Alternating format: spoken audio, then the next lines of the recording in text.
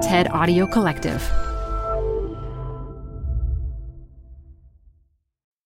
I'm going to take you back to history class in 7th or 8th grade, maybe even high school, when you learned about the Gettysburg Address given by President Abraham Lincoln in 1863. In this speech, he talked about a government of the people, by the people, for the people. The intention was for government to be participatory, but sadly, this intention hasn't always matched reality. Today, getting more people involved in our democratic institutions is challenging, and broad participation doesn't happen as often as we would like. There are so many processes and rules that dictate who gets a seat at the table and who doesn't. But once someone has pulled up their chair, what happens next? Someone's voice might have been heard to get them at the table, but how can they meaningfully participate, translating this voice into action? And more important, how can we give everyday people a voice? How do we broaden access and interest in the political process while also giving folks autonomy over what happens in their communities? I'm Modupe Akinola. This is TED Business. Our speaker today is Sheri Davis, who has been working on giving people the power to decide how to spend government dollars set aside for their communities.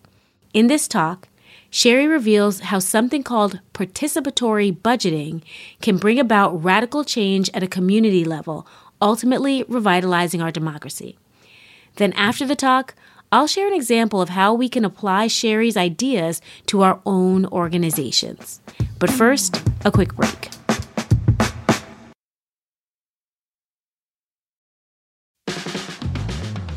Tired of unnecessary payroll errors? Stop them in their tracks. With Paycom, employees do their own payroll. They're able to identify errors and fix them before submission, right in the app.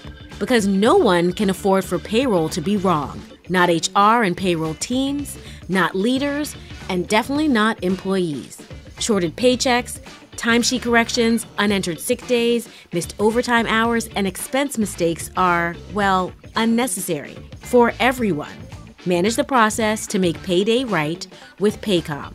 Learn more at paycom.com/soundrise. That's paycom.com/soundrise. This episode is brought to you by Progressive. Are you driving your car or doing laundry right now? Podcasts go best when they're bundled with another activity. Like Progressive home and auto policies, they're best when they're bundled too. Having these two policies together makes insurance easier and could help you save. Customers who save by switching their home and car insurance to Progressive save nearly $800 on average. Quote a home and car bundle today at Progressive.com. Progressive Casualty Insurance Company and Affiliates. National average 12-month savings of $793 by new customers surveyed who saved with Progressive between June 2021 and May 2022. Potential savings will vary. This show is brought to you by Schwab. With Schwab investing themes, it's easy to invest in ideas you believe in, like artificial intelligence, big data, robotic revolution, and more. Choose from over 40 themes. Buy as is or customize the stocks in a theme to fit your goals. Learn more at schwab.com/thematic investing. My name is Sheri Davis, and let's be honest, I'm a recovering government employee. And I say that with a huge shout out to the folks that work in government and on systems change. It's hard. It can be isolating. And the work can feel impossible. But government is the people that show up. Really, it's the people that can show up and are committed to the promise that public service offers. Service to people, democracy, and fixing the problems that community members face. 17 years ago, I walked through City Hall for the first time as a staff member. And that walk revealed something to me. I was a unicorn. There weren't many people who looked like me that worked in the building. And yet there were folks committed to addressing hundreds of years of systemic inequity that left some behind and many ignored. Where there was promise, there was a huge problem. You see, democracy, as it was originally designed, had a fatal flaw. It only laid pipeline for rich, white men to progress. And now, if you're a smart, rich white man, you understand why I say that's a problem. Massive talent has been left off the field. Our moral imaginations have grown anemic. Our highest offices are plagued by corruption. We're on the brink of a sort of apathetic apocalypse, and it's not okay. We've got to open the doors to city halls and schools so wide that people can't help but walk in. We've got to throw out the old top-down processes that got us into this mess and start over with new faces around the table, new voices in the mix, and we have to welcome new perspectives every step of the way. Not because it's the right thing to do, although it is, but because that's the only way for us to all succeed together. And here's the best news of all. I know how to do it. The answer, well, an answer, is participatory budgeting. That's right, participatory budgeting, or PB for short. PB is a process that brings community and government together to ideate, develop concrete proposals, and vote on projects that solve real problems in community. Now, I realize that people don't get up and dance when I start talking about public budgets, but participatory budgeting is actually about collective, radical imagination. Everyone has a role to play in PB, and it works because it allows community members to craft real solutions to real problems. It provides the infrastructure for the promise of government. And honestly, it's how I saw democracy actually work for the first time. I remember it like it was yesterday. It was 2014 in Boston, Massachusetts, and Mayor Menino asked me to launch the country's first youth-focused PB effort with $1 million of city funds. Now, we didn't start with line items and limits or spreadsheets and formulas. We started with people. We wanted to make sure that everyone was listened to. So we brought in young people from historically and traditionally marginalized neighborhoods, members of the queer community, and youth that were formerly incarcerated, and together, often with pizza and a sugar-free beverage, we talked about how to make Boston better, and we designed a process that we called Youth Lead the Change. We imagined a Boston where young people could access the information that they need to thrive, where they could feel safe in their communities, and where they can transform public spaces into real hubs of life for all people. And that's exactly what they did. In the first year, young people allocated $90,000 to increase technology access for Boston Public High School students by delivering laptops right to Boston Public High Schools so that students could thrive inside and outside of the classroom. They allocated $60,000 to creating art walls that literally and figuratively brightened up public spaces. But they addressed a more important problem. Young people were being criminalized and pulled into the justice system for putting their art on walls. So this gave them a safe space to practice their craft. They allocated $400,000 to renovating parks to make them more accessible for all people of all bodies. Now, admittedly, this didn't go as smoothly as we had planned. Right before we broke ground on the park, we actually found out that it was on top of an archaeological site and had to halt construction. I thought I broke PB. But because the city was so committed to the project, that's not what happened. They invited community in to do a dig, protected the site, found artifacts, extended Boston's history, and then moved forward with the renovation. If that isn't a reflection of radical imagination in government, I don't know what is. What sounds simple is actually transformational for the people and communities involved. I'm seeing community members shape transportation access, improve their schools, and even transform government buildings so that there is space inside of them for them. Before we had PB, I would see people who look like me and come from where I come from walk into government buildings for this new initiative or that new working group, and then I'd watch them walk right back out. Sometimes I wouldn't see them again. It's because their expertise was being unvalued. They weren't truly being engaged in the process. But PB is different. When we started doing PB, I met amazing young leaders across the city. One in particular, a rock star, Malachi Hernandez, 15 years old, came into a community meeting shy, curious, a little quiet, stuck around, and became one of the young people helping to lead the project. Now, fast forward a couple years. Malachi was the first in his family to attend college. A couple weeks ago, he was the first in his family to graduate. Malachi has appeared in the Obama White House several times as part of the My Brother's Keeper initiative. President Obama even quotes Malachi in interviews. It's true. You can look it up. Malachi got engaged, stayed engaged, and is out here changing the way we think about community leadership and potential.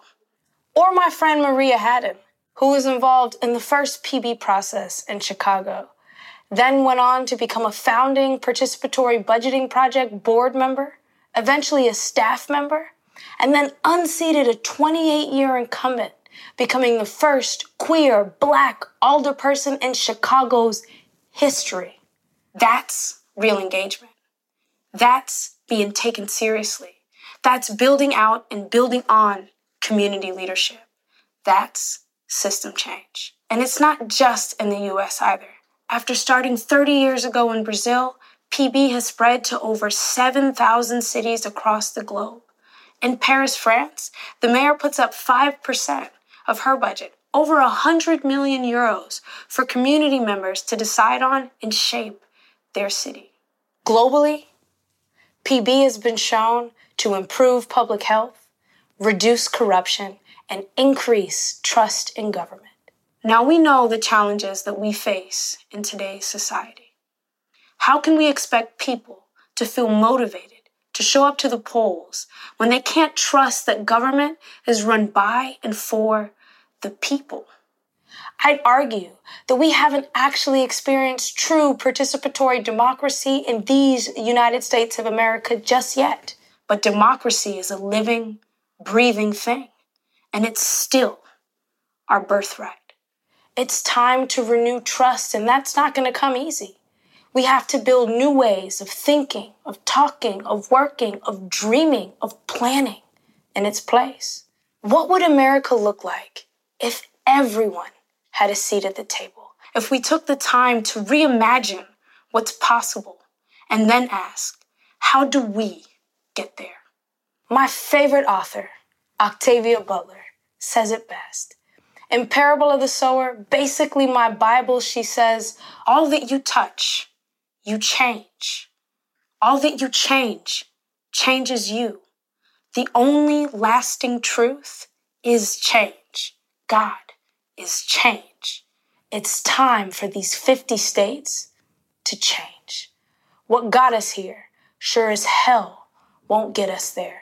We've got to kick the walls of power down and plant gardens of genuine democracy in their place. That's how we change systems, by opening doors so wide that people can't help but walk in. So what's stopping you from bringing participatory budgeting to your community?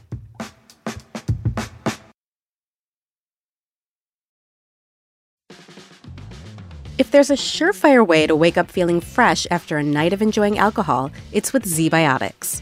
ZBiotics Pre-Alcohol Probiotic Drink is the world's first genetically engineered probiotic. It was invented by PhD scientists to tackle rough mornings after drinking. Here's how it works. When you drink, alcohol gets converted into a toxic byproduct in the gut. It's this byproduct, not dehydration, that's to blame for your rough next day. ZBiotics produces an enzyme to break this byproduct down. Just remember to make ZBiotics your first drink of the night, drink responsibly, and you'll feel your best tomorrow. Go to zbiotics.com/ TED Business to get 15% off your first order when you use TED Business at checkout.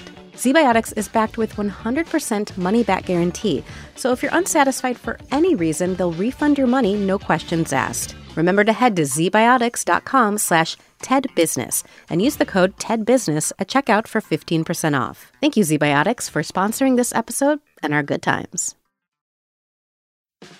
If you're looking for new ways to grow and future-proof your business, I want to tell you about Read, Write, Own, Building the Next Era of the Internet, a new book on unlocking more entrepreneurship, creativity, and innovation online. From entrepreneur and investor Chris Dixon, Read, Write, Own explores the possibilities of an internet co-created by artists, fans, gamers, and communities of users. Read, Write, Own is a playbook for thinking about what's trending in tech, from AI that compensates creators to immersive virtual worlds. Order your copy of Read, Write, Own or learn more from readwriteown.com.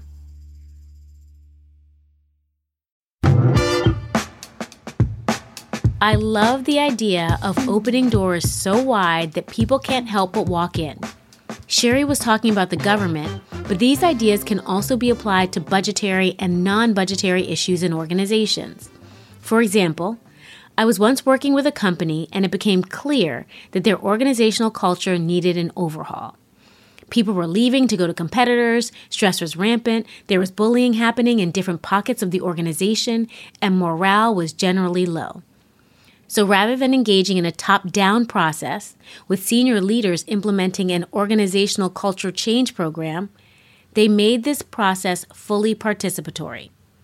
They decided to create a culture task force made up of people who were new to the company and more seasoned, junior and senior, in staff functions and in management functions. The goal of the task force was to come up with recommendations that would help the organization create an environment that would allow all members to fully thrive. And guess how the task force members were identified? They were nominated by their colleagues, which is a participatory process. Then once the core team was selected by leadership, what's one of the first things they did? They surveyed their colleagues about the key areas to focus on. Throughout their almost year-long journey, the task force continued to check in with the community to make sure their ideas, their process, and their recommendations included input from all members of the organization. And one of the things that made this process so impactful is that since the task force members were selected by the community, the perspective of the community was always top of mind. This motivated task force members in a unique way, resulting in an outcome that captures the intentions of the Gettysburg Address. The recommendations were truly of the people, by the people, for the people. So is there a problem that you're trying to solve in your organization? And is there a way to engage in a process like Sherry described in the talk, or like the company I worked with? It's certainly worth exploring, because opening doors so that more people can walk in means giving voice to the masses and truly making great use of the human capital all around us. That's it for today. This episode was produced by Kiara Powell and fact-checked by Matthias Salas. Special thanks to Anna Phelan, Michelle Quint, Corey Hagem, and Colin Helms. I'm Modupe Akinola. Talk to you again next week.